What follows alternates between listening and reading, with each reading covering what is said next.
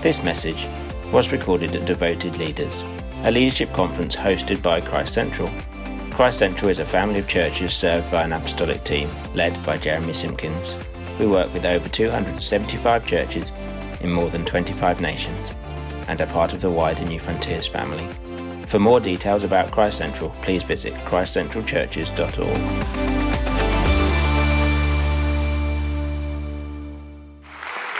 Thank you so much.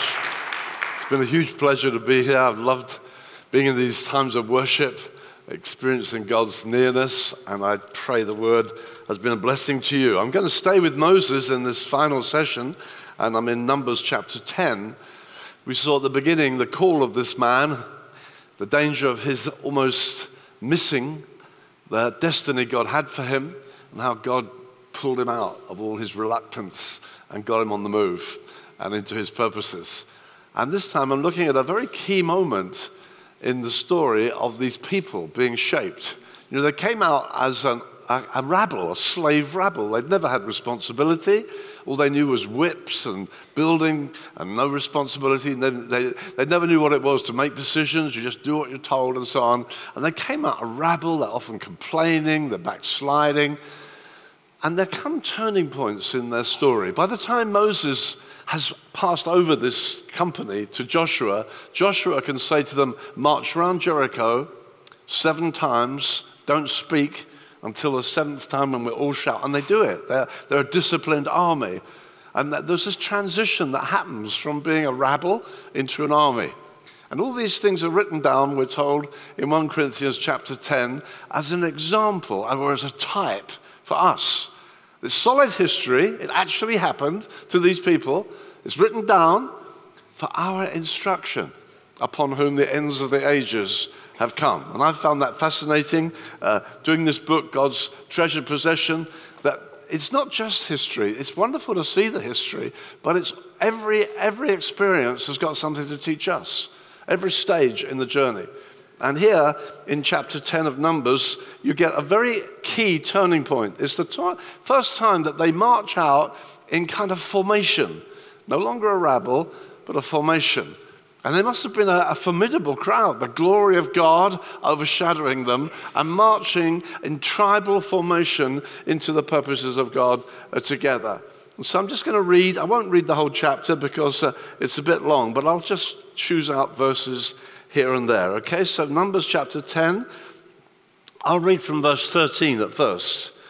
So they moved out for the first time according to the commandment of the Lord through Moses, the standard of the camp of the sons of Judah, according to their armies set out first, with Nahshon, the son of Amminadab, over its army. Verse 17, then the tabernacle was taken down, and the sons of Gershon, the sons of Merari, who were carrying the tabernacle, set out. Verse 21, then the Kohathites set out, carrying the holy objects, and the tabernacle was set out before their arrival. Verse 25, then the standard of the camp of the sons of Dan, according to their armies, which formed the rear guard for all the camps set out, with Ahiezer, the son of Ammishaddai, over its army. Then in verse 29, then Moses said to Hobab, the son of Reuel, the Midianite, Moses' father-in-law, we are setting out to the place of which the Lord said, I'll give it to you. Come with us, and we will do you good. For the Lord has promised good concerning Israel. But he said, no, I'll not come. Rather, I'll go to my own land and relatives. And then he said, please don't leave us, inasmuch as you know where we should camp in the wilderness. You will be as eyes for us. So it will be, if you go with us, that whatever good the Lord does for us, we will do for you. Thus they set out from the mount of the Lord, 3 days' journey, with the ark of the covenant of the Lord journeying in front of them for the 3 days to seek out a resting place for them. And the cloud of the Lord was over them day by day when they set out from the camp. When it came about when the ark set out, that Moses said, rise up, O Lord, let your enemies be scattered and let those who hate you flee before you. And when it came to rest, he said, return, O Lord, to the myriad thousands of Israel. Father, we thank you for your presence. We bless you for this time we've enjoyed together, coming from our various settings, those gathered with us, scattered across nations even. Lord, we're feeling ourselves to be shaping up as a people. And we ask you, Father, that you will be our instructor now. Come, Holy Spirit. Rest upon us. Lead us, Lord. Lead us into truth. Take the things of Christ. Reveal them to us. Holy Spirit, be engaged with us in this session, we pray. We ask it, Father, in Jesus' name. Amen. Amen. So here are a former rabble company beginning to find where they belong. An army was shaped, a group that beginning to look quite formidable on the move, beginning to discover their identity more and more, beginning to line up with what God has, not just escaping from Egypt, but shaping up to God's great plan. And then you get this encounter. Moses' father-in-law, come with us. Come with us, we'll do you good. And that's what I want to look at in this final session. If you like, it's an invitation to you, or even you who are online. Come with us. We'll do you good. That's the issue that's being set out this afternoon. Come with us. Notice it's not come to us. It's not come to us and we'll build a lovely church. Let's come with us, because the commission to the church is go into all the world and preach the gospel. It's not just build up a nice church in a cul-de-sac. You're on a journey. You're on a motorway. You're into God's great plan and purpose. So it's come with us. And so we find that this invitation is very relevant to us today. It's one we can borrow, as it were, out of this Old Testament story and make very relevant to us. We can be saying this to those that we reach. We've just heard on the screen of people being added, a family being saved. And then we heard, we're trying to form community here. And I thought, all that he's saying, that's exactly what we're saying to people. Yeah, come on, come with us. Come and join us. Come, we're on a journey. We're into something. Something's excited us. We've got a feel of destiny about us. Come with us on this journey. That's the whole thing. We're not just trying to build a local church. We're trying to reach the nations for God. So if someone came to you and said, come with us, I think you might have a few questions. I would. If someone said, come with us, we'll do you good, I think I might say, who are you? Who are you? That's a valid question, isn't it? Who are you? Well, I think Moses could have answered in a way that we also could answer. Moses could have said this, well, actually, we're the children of Abraham. God banished the human race from his presence. He made man in his image, his likeness. Adam, the son of God, the perfect image of God. God said to him and Eve, multiply, fill the earth, be my representation right around the world, bring order. And God's great plan for the human race wrecked and spoiled as Adam and Eve turned away and were pushed out from the presence of God.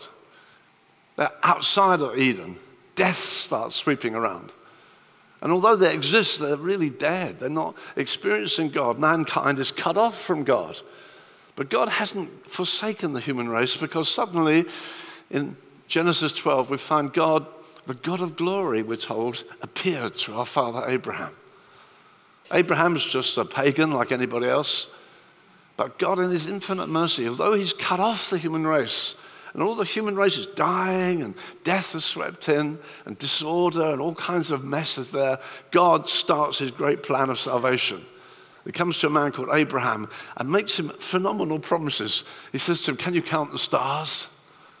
So many shall your children be. Through your seed, all the families of the earth will be blessed. And Abraham believed God. And then came on the human race one man who was now believing God. Not like Adam and Eve who didn't believe God.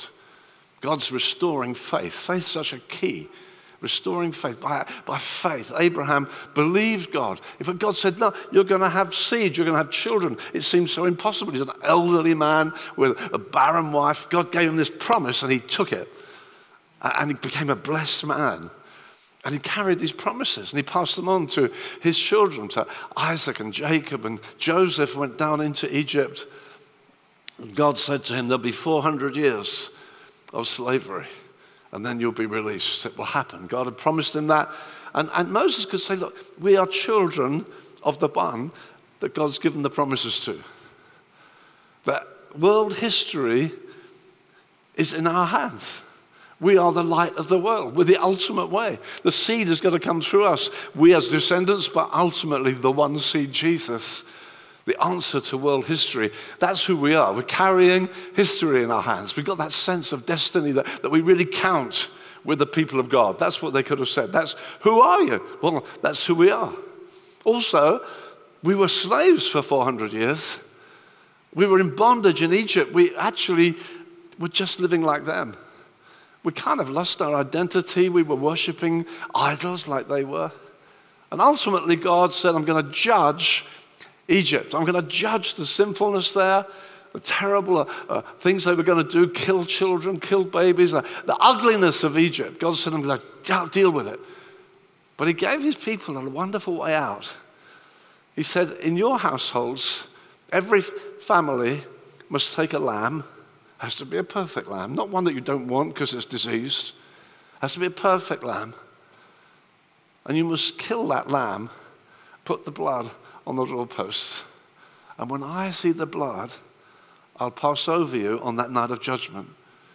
Who are you? Well, we're people who have been rescued by the blood of the lamb. That's who we are. We know that judgment is behind us. That was their testimony, that God did sweep right through the nation, plague after plague, and then there came this terrible plague when every home had a death in it. Every home, a firstborn died. From Pharaoh down to the poorest person in that, it swept through the nation. Judgment came except for the homes that had the blood of the Lamb. And it wasn't for them to kind of open the door and look at the blood and say, well, it doesn't mean much to me. It doesn't seem to help me. Only God knows the value of the blood of the Lamb.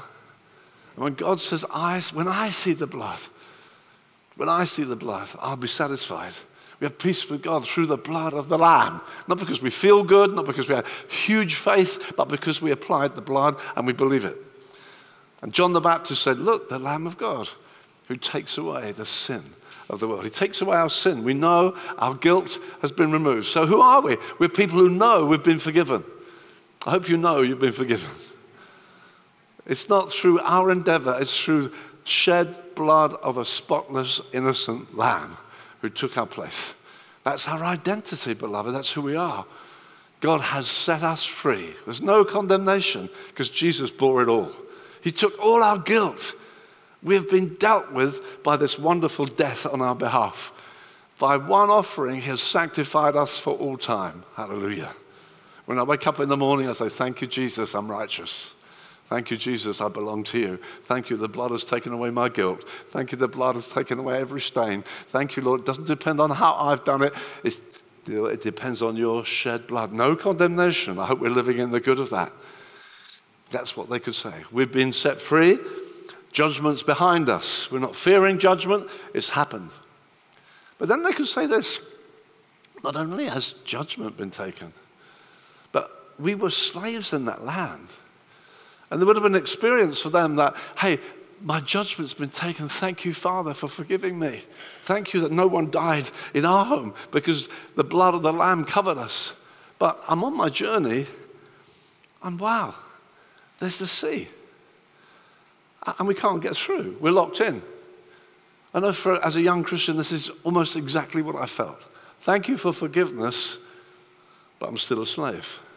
And here comes the Egyptian army with their chariots and their horses and their spears and their swords, and we're just slaves. We don't have any chariots, we don't have any horses, we have no weaponry. We're shut in, and we're forgiven but shut in. That's exactly how I felt. I think, thank you for forgiving me, but wow, I wish I wasn't a slave anymore. And guess some of them said, oh no, here comes my master, the one who always had me under his thumb. I felt like that. It's like, well, there's all this stuff I can't get free from. There's all kinds of things that, yeah, I know I'm forgiven, but if only I was free. And then you know the story. Hallelujah. As they come to the Red Sea, it opens. And they go down into that, and they come up the other side. They're sort of into death and a resurrection. And Paul builds on that. If you look at Romans chapter 6, it talks about, no, we have been crucified with Christ. We've died with him and been raised with him to newness of life. We're not slaves anymore. That would go, who are you? Well, we used to be slaves. We're not slaves anymore. We used to be sinners. We're not sinners anymore. It's so important, beloved, that we know our identity. Who are you? Inviting us to come with you. Well, we used to be in slavery to sin, but we're not anymore. It's ever so important we understand that. Some Christians want to say, no, of course, we're sinners, really. No, I'm not a sinner, nor are you if you believe in Jesus. Yeah. You see, the Bible writes to the saints at Philippi. Those of you who want to say, well, I'm a sinner, really, don't read Philippians because it's written to the saints. Lots of it's all written to the saints. So you say, well, I'm a sinner. Oh, I better not read that then. No, the Bible says we've been buried with him, we've been raised with him. And not one of Egypt's army could get through. So when you feel sometimes, when Satan says to you, I've got you, you know I've got you. You want to turn around to Satan and say, how many Egyptians got through the Red Sea? Not one. You get that wonderful hymn in Exodus 15, the first worship song in the Bible. It's wonderful. It's a worship song. Could be like Psalm 1, couldn't it?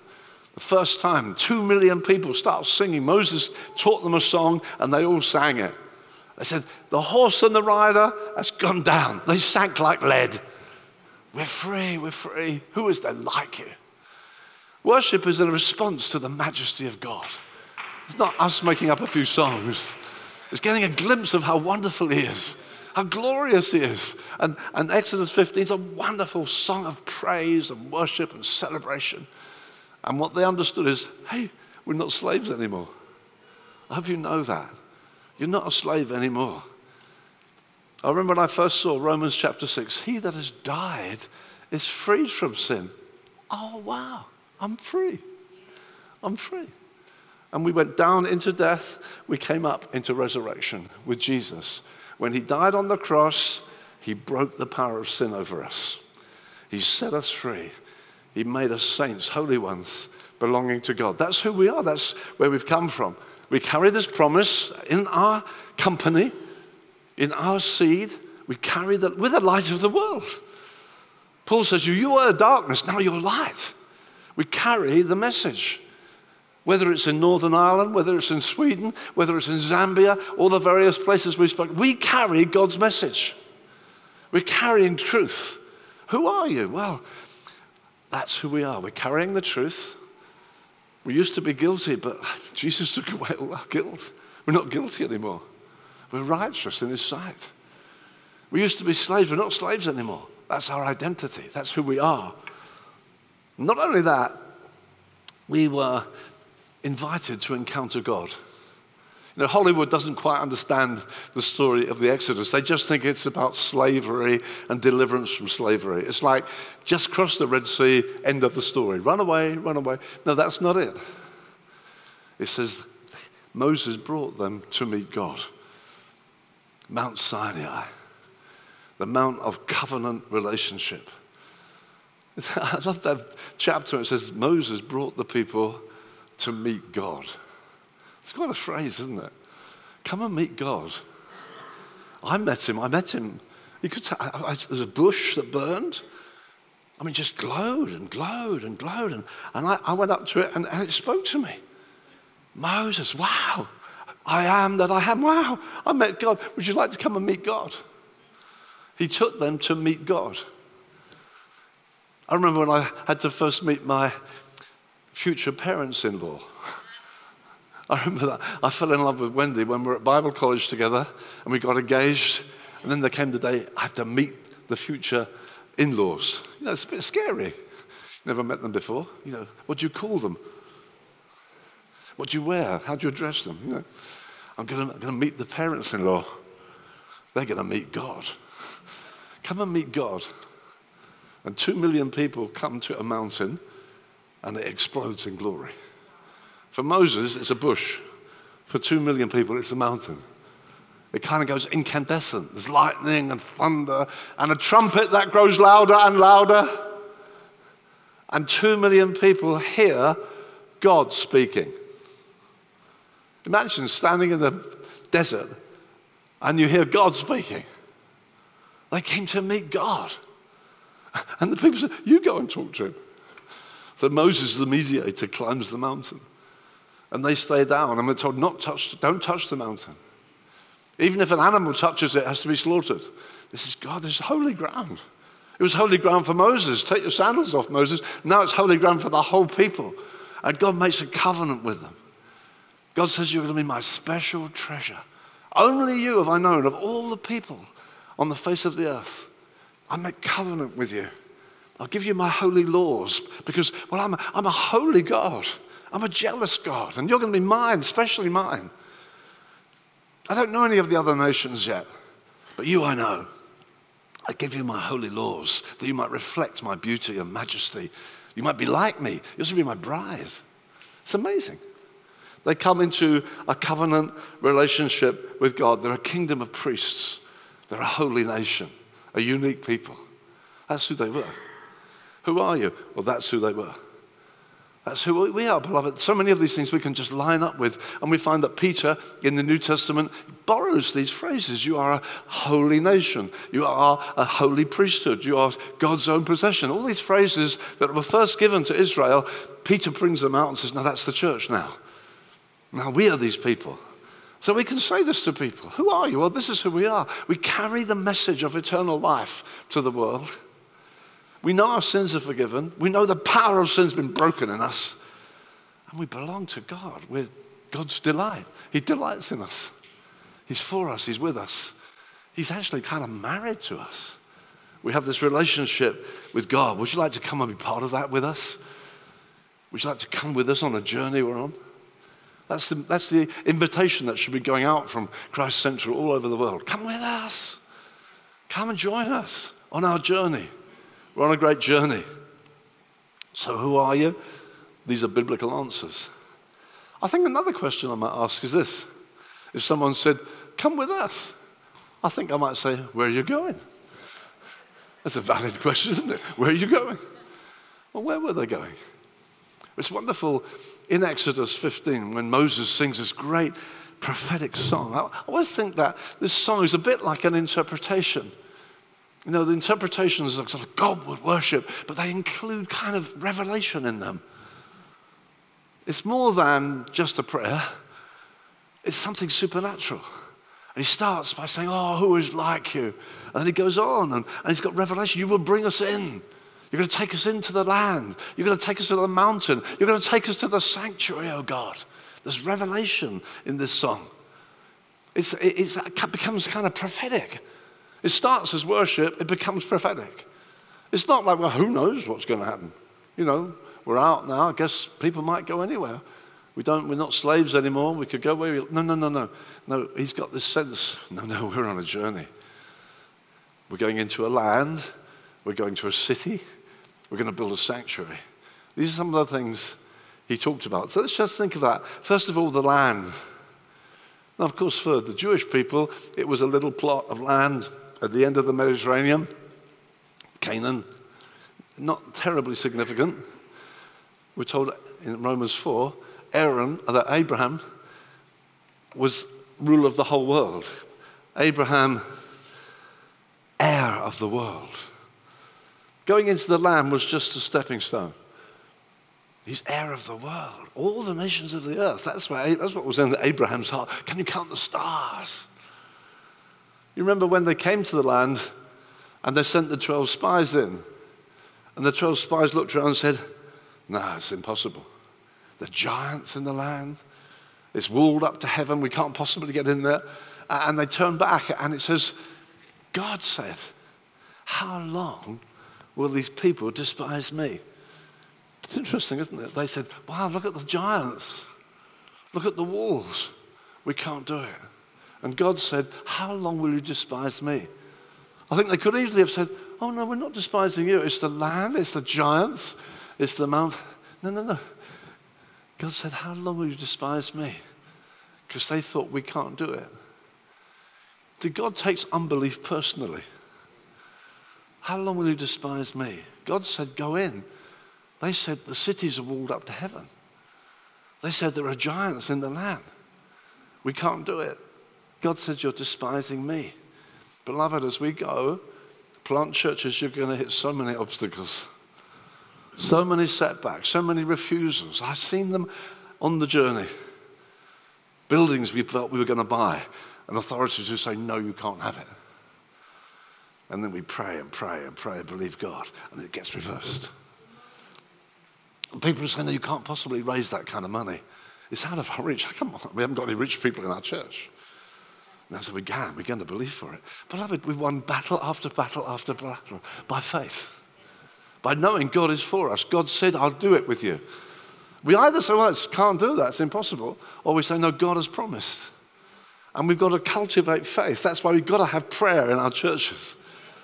We've got to come together in corporate prayer. One of the greatest callings of a leader is to teach the people to pray, to lead them into believing prayer. Corporate believing prayer. We say, no, we're going to get this. We're going to get this. I know for ourselves, when I remember Dave Fellingham, Henry Tyler, and I, three of us were praying for a building in Hove. We first started with 35 people in Brighton. Brighton and Hove, one city now. And we thought, wow, that's a place I've seen. I think I'd love to have it. It's got like a 400 or 500 seater room. It's got loads of offices, other halls. I'd love to have it. And I felt, God said, that's the place for you. I remember one morning, Henry, Dave and I were praying, Lord, give us that building. Give us that building. We're praying for it, please give us that building. And it's one of those comparatively rare occasions. I wish it wasn't rare, but it was. We sat back and we said, we've got it, haven't we? We knew it. The three of us knew it together. We've got it. I believe God's given it to us. We've got it. And I'd never met the pastor of that building. It was a functioning church, had a tiny congregation. And I had a phone call from this guy whom I'd never met. He said, I'd like to meet you. I said, come to have lunch with us. And he came, and I thought, how am I going to get him to talk about his building? You know, the preliminaries all happened. And then he said, I've heard about your growing congregation. Oh, have you? Good meeting in a schoolroom. I think it had something like 37 adult chairs. If you were after that, you had to bring your deck chair or sit on plastic. That's how we started. He said, I've heard about your growing congregation. I wondered if you'd be interested in our building. I said, yes, we'd be very interested in your building. But I said, we'd have to build it the way God's taught us, because there are certain principles about building. So it would be wonderful to have your building, but I'm not prepared to throw away the values. So, okay, we'll do it your way. So we got in. Wonderful. We got in for nothing. We got the Clarendon building. We became Clarendon Church because it was there. And when we got in, we thought, gosh, this place is so disgusting. Why do people leave old settees in the basement of churches? It was just full of junk. And we had groups taking the junk up to the tip. And then we found dry rot all down one side. Oh, boy. So we had to start raising money. And we started to pray, God, teach us, help us. And God spoke to us prophetically and said, raising the funds for this will be an anvil on which I will build your faith as a people. And so we started praying, Lord, give us 20,000. We felt that would be a good start. I'm talking about many years ago. But 20,000 seemed a lot of money to us. We weren't many people. And if there was a rich guy in the church, I haven't met him yet. So he said, give us 20,000. I remember we started having prayer meetings. Saturday morning prayer meetings. I remember saying to the church, because we started on Sunday night, I wanted to pray before the event. I want to win the battle before the battle. I thought we could win the battle in prayer. So I didn't want to pray Sunday night. I wanted to pray Saturday before we go into the battle. Before we say, come on, saints, let's raise 20,000 today. So we pray. We learn to pray together. I remember when I said, no, we're going to start on Saturday morning. And there's groans, Terry, Saturday morning. It's the only day of the week we get to lie in. But the Sunday evening prayer meeting was getting some momentum. there was getting to be some life and vitality. So I thought, I waited for the time, now. It's going to be every Saturday morning, 8 o'clock. What? But they came. They came. And it grew and grew and grew and grew. It became a place you want to be. I was chatting to Steve Whittington the other day. You may know him. He planted a church in Hull. Now he's just moving into Birmingham. He was just a young guy. And I didn't know, but he said to me, I used to get the bus from Patcham across right into Hove to make sure I'm there at 8 o'clock. I wouldn't have missed that prayer meeting. Matt Hosier said, that's what I learned to pray. That prayer meeting, I learned to pray. Beloved, it's the most wonderful calling on a church leader to teach your people to pray with faith. And we prayed, Lord, give us 20,000, give us 20,000. And then they came around, hey, the 20,000. We prayed on the Saturday, we took the offering on the Sunday. Woo, we got 20,000, yippee, that was very exciting. And then we had to do it again because there's another room that has to be done. And a bit more that has to be done. And in the end, we're having 3 gift days a year, 20,000 every time. Very exciting, 20,000. We do it again, we did it again. Woohoo, faith's growing. We got it again. You can't come, yes, we can. And then we see this other building down into Brighton. We need a bigger centre because we're filling this place. We look at this other centre and we think, wow, we've got to raise 100,000. I remember saying to the church, we're going to raise 100,000. 100,000? Yeah, we've got to go for it. I remember one guy came to me and said, Terry, you've lost the plot. You've always told us that people are more important than buildings. And people are completely, you're not carrying the church with you, and I'm leaving. That was not a pleasant conversation. So we come up to the Sunday, or the Saturday actually. We're praying on the Saturday, Lord, give us 100,000. And during the prayer meeting, I felt God said to me, you've got the 100,000, ask me for 2. Because corporate prayer, full of the Spirit, is a very exciting place to be. Corporate prayer together. Lord, I felt God says, you've got, and I said to the people, I think we've got the 100,000. Let's pray for 200,000. I said, God, this sounds crazy. Let's do it. It's going to believe God for it. 200,000. Let's believe God for it. We asked God, give us 200,000. Remember, I then preached the next morning, Sunday morning.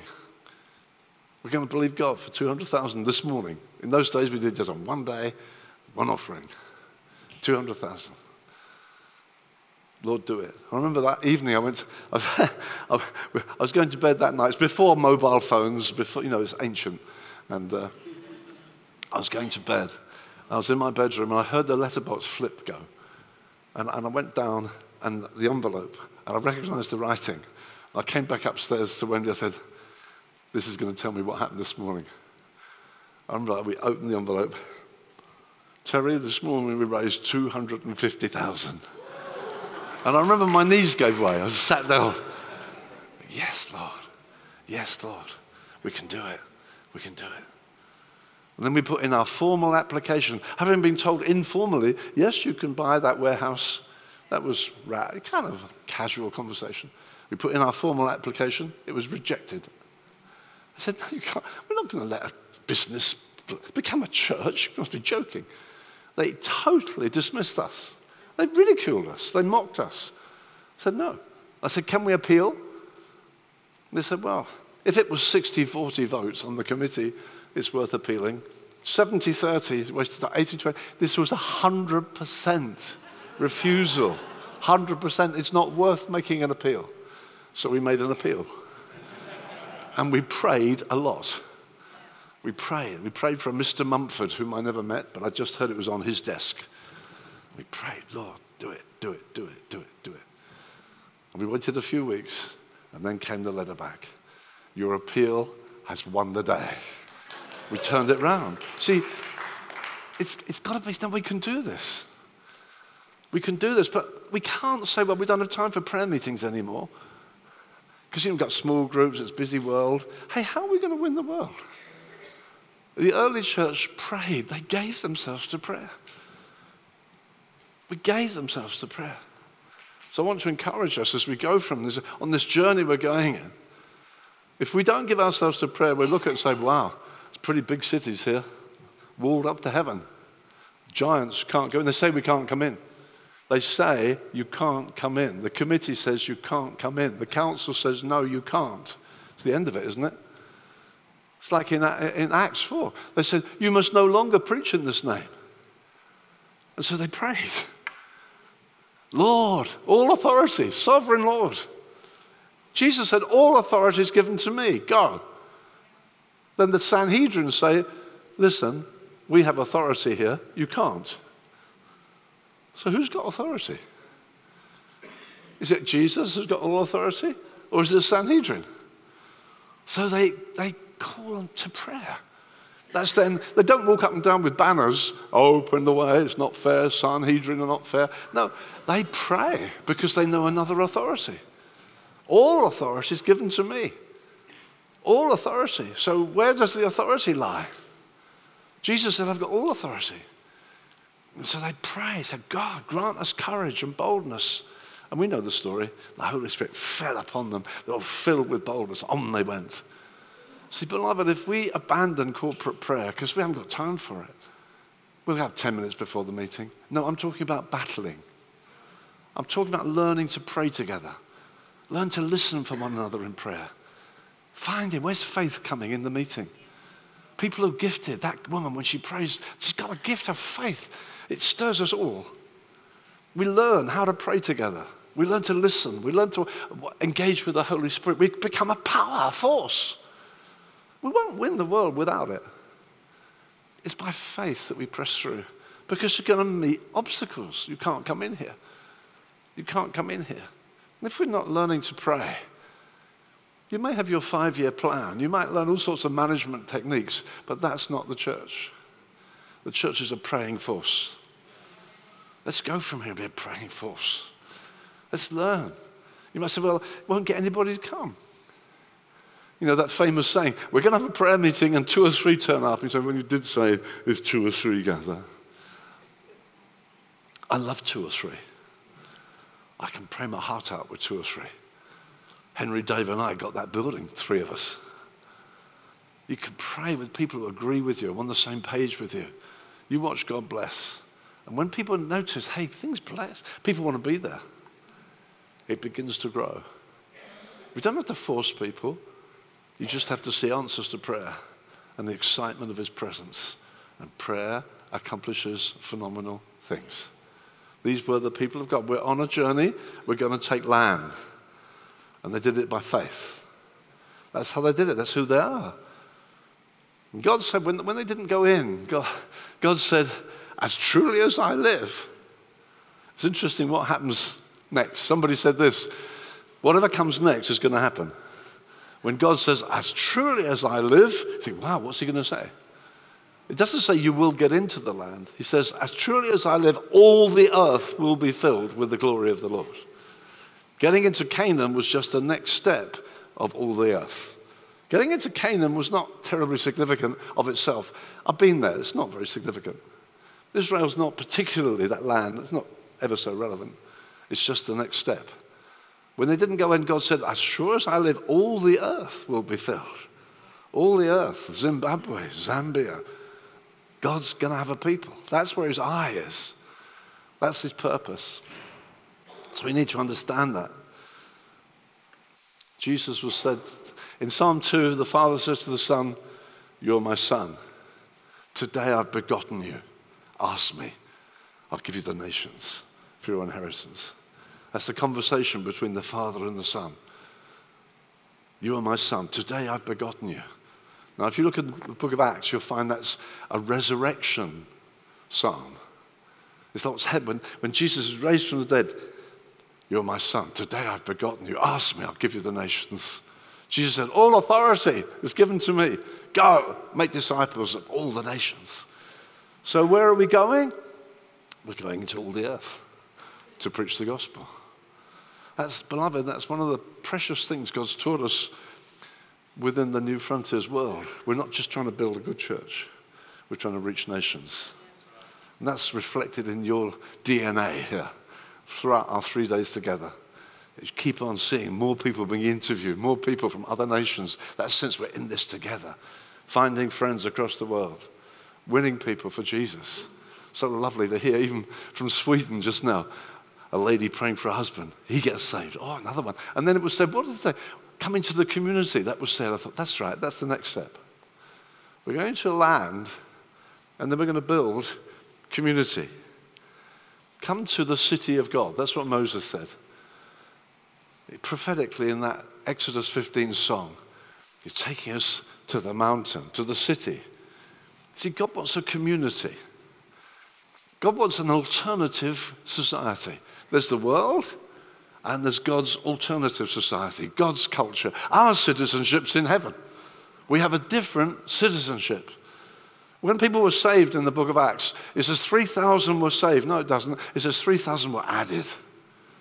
They're added to what? To this body of disciples. Jesus had poured his life into for 3 years. This body of disciples, 120 in the upper room, full of the Holy Spirit.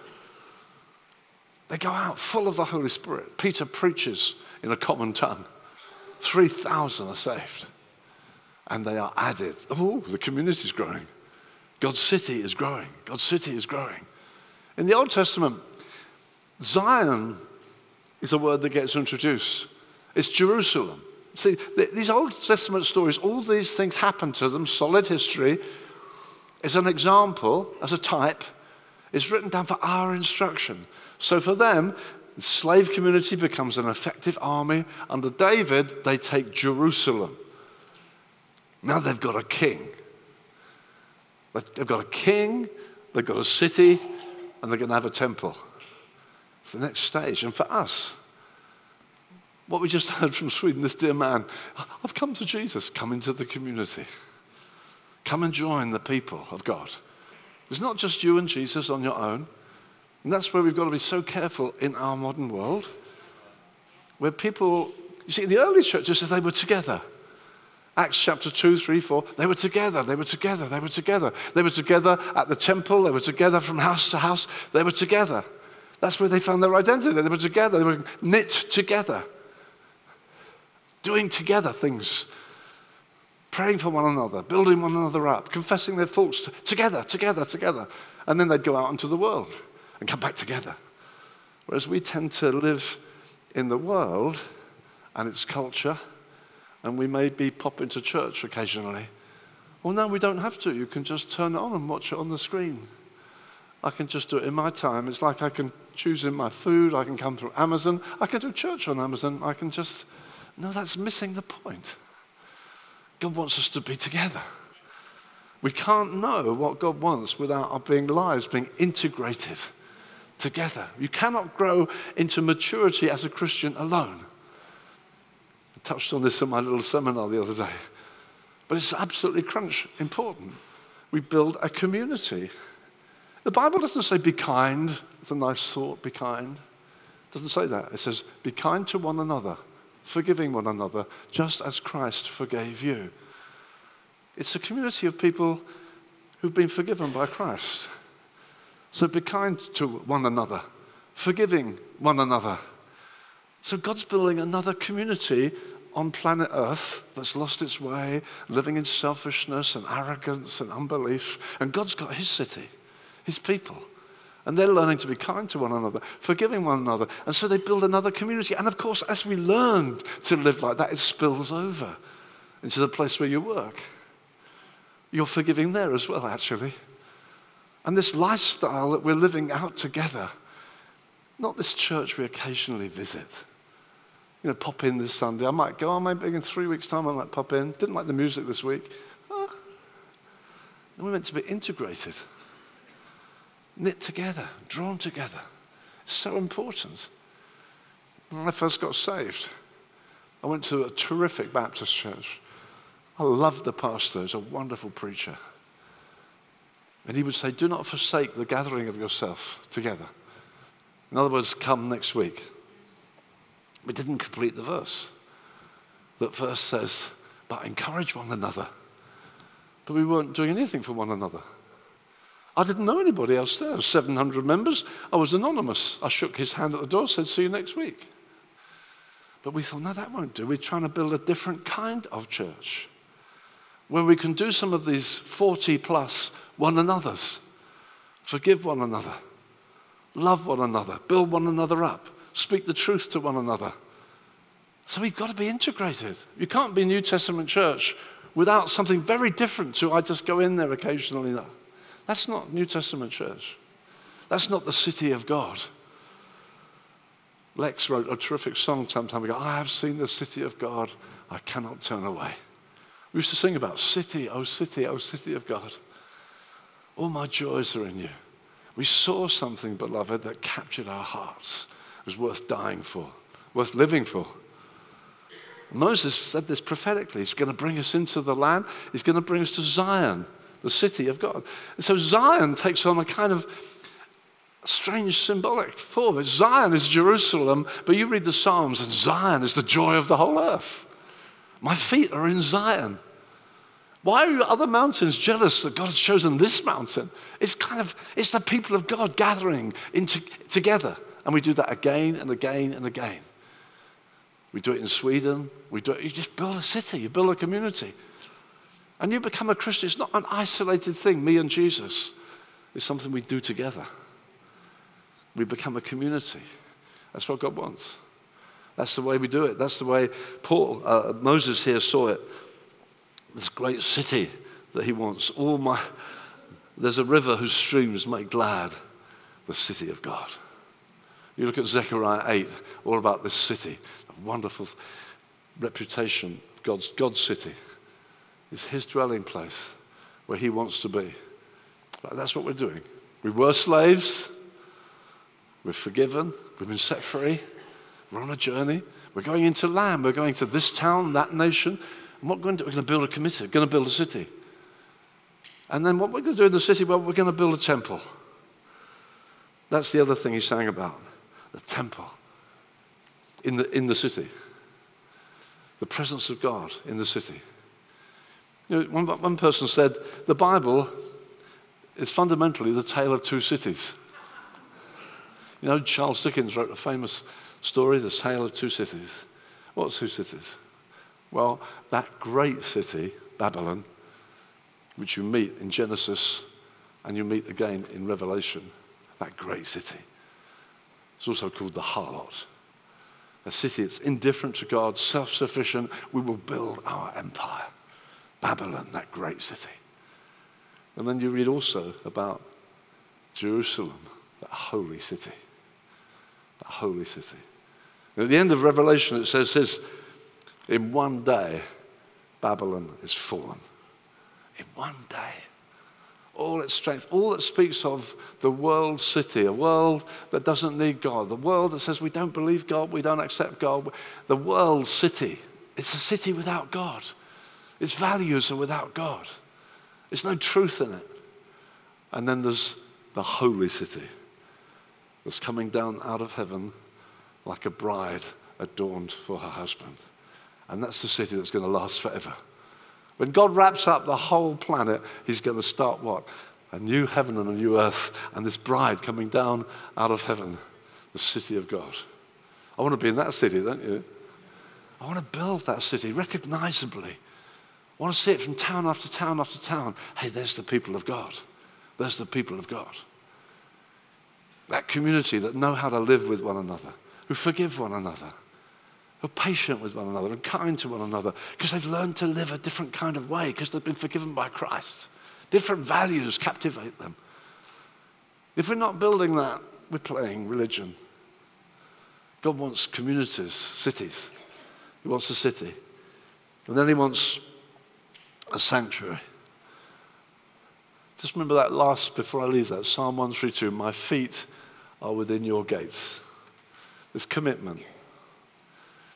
Are your feet inside the gates? Do you know where you're committed? And when people join us, that should be something we talk about. Are your feet in our gates or are you just popping in occasionally? My feet are in your gates, O Jerusalem. The elders sit at the gates. Elders caring for this flock. Are you in this flock? We're building a people here. God help us to build a people that know who their shepherds are. We live in a consumer age where people pick and choose. And we've got to try to help them understand God wants something different to that. He's looking for a community And then this house, this temple, that's what Moses sang of. The temple, the presence, the thing that... Actually, I've not been to a conference like this before. I was saying to Jeremy over lunch, wonderful preoccupation with worship. Giving God the time, entering his presence, anticipating his presence. That's what we want. The city. This is the house of God. This is the gateway to heaven. That's what Jacob said. This is the house of God. It's the gateway to heaven. That's what the church is meant to be. The gateway to heaven. When we start worshiping, it's not just the latest song we picked up on something. It's all about me. I've loved the song choice we've had here. About God. Holy, holy, holy, you are Lord. Before the throne of God. Yes, yes, yes. Songs about God. Things that this is the gateway to heaven. Worship where the presence of God is. Well, we don't rush it, beloved. We just, well, I've got time, 20 minutes to do. No, come on. Let's get before God. That was what we did. That's how New Frontiers grew. You said, if you go there, you just meet with God. These people meet with God. We don't want to let that slip, dear ones. Don't let that slip. Oh, we've only got 20 minutes. Come on, let's meet with God. And sometimes, some of you as pastors need to chat to your worship people. Say, why do you want to sing that song? I don't think we should sing that song. What is it? Is it about God? I travel around churches quite a bit. I can sometimes be in like 3 or 4 songs and we haven't mentioned Jesus or the cross yet. I think, come on, what are we here for? Let's be taken up with God. It's absolutely vital. And I think sometimes we're just listening in. Oh, that song's quite popular at the moment. No, let's sing about God. Let's draw near to God. Let's step into his presence. See, they were going to build a city, they're going to build a temple, and the glory of God fell in it. And it's all symbolic, beloved. It's all symbolic. It's all a model. It's all an example, a type. These things happen to them. They happen, but it's all written down for our instruction. That's what God wants. We're going to build a people together. We're going to build a worshiping community, God's presence, a dwelling place for God in the Spirit. Paul says in Ephesians 2, the church is a dwelling place of God in the Spirit. I hate going to church when I don't feel that. I want to feel that this is the presence of God. We don't have to be skillful. We're blessed by very skillful musicians as well as worshiping guys. Praise God. It's a wonderful privilege. But you don't have to be brilliant, but you can be focused on Jesus and express love towards him. All right, sorry, I'm taking time. Third thing is this. First one was, who are you? Come with us. Who are you? Where are you going? Well, we've just looked at that. Last question. What happens to me if I join you? Fair question, isn't it? Come with us. Why, what will happen to me? Well, it's wonderful, the answer that Moses gave. He said, you can be as eyes for us. Did you notice that? He didn't say, well, there's a big crowd, get on the back, don't fall behind too much. You'll get the drift. Stand at the back. No. Come and be eyes for us. You mean that I've got a role? Oh, yeah. Now, in this story, it's like you know where we can camp. In other words, he had local knowledge. Now, he didn't take over. He said, right, follow me, I will now lead this church.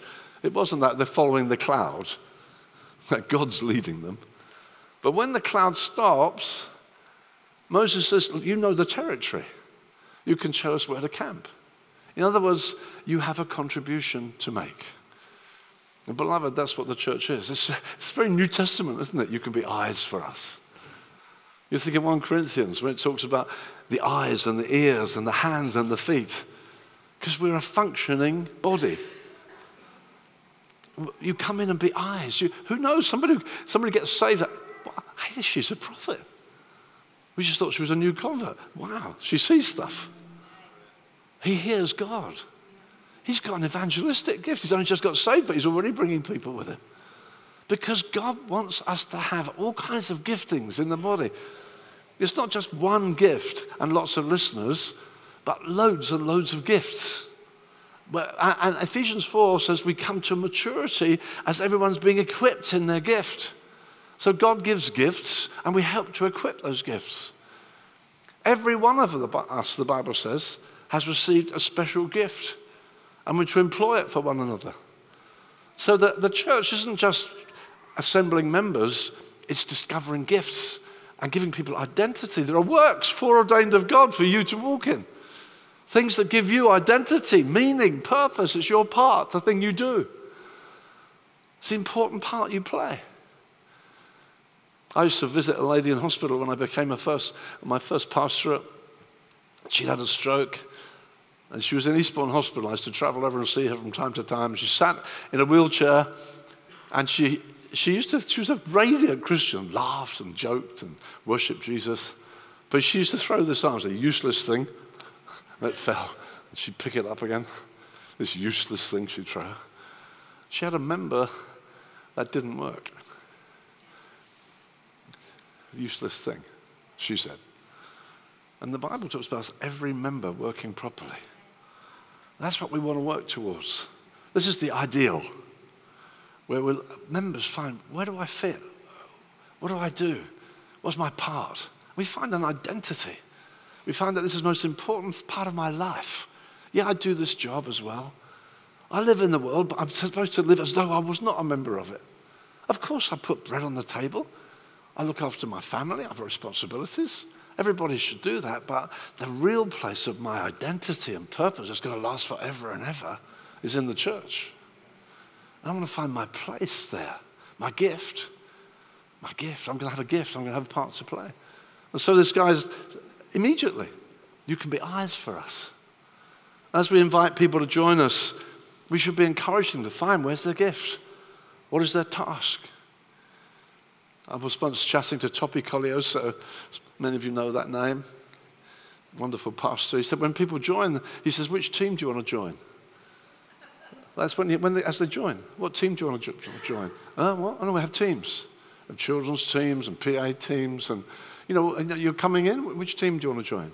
Oh, what's that? No, you join a team. And we'll help you find which team you should be part of. And a team's a good place. You didn't turn up. Oh, so character formation. Hey, we have a team. We miss you.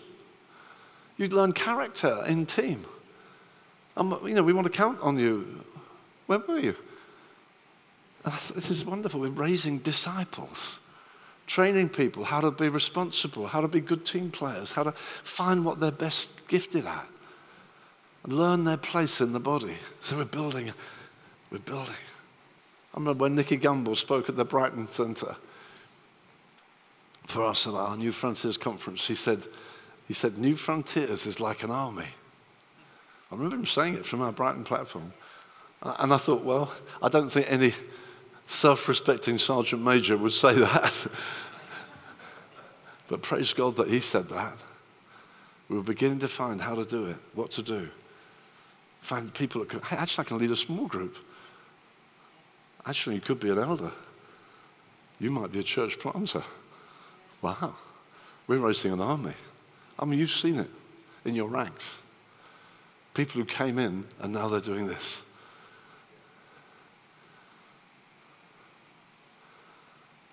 They came in, but wow, God had got all kinds of plans and investment. Natalie spoke of it this morning. I just came in, but hey, God's got plans. He's got a destiny. He's got a purpose. He's built some. You can be eyes for us. You can be a voice for us. You can inspire us. We don't come in just to be passengers. We come in to find our place. What will happen to me if I join you? Well, you'll find your place.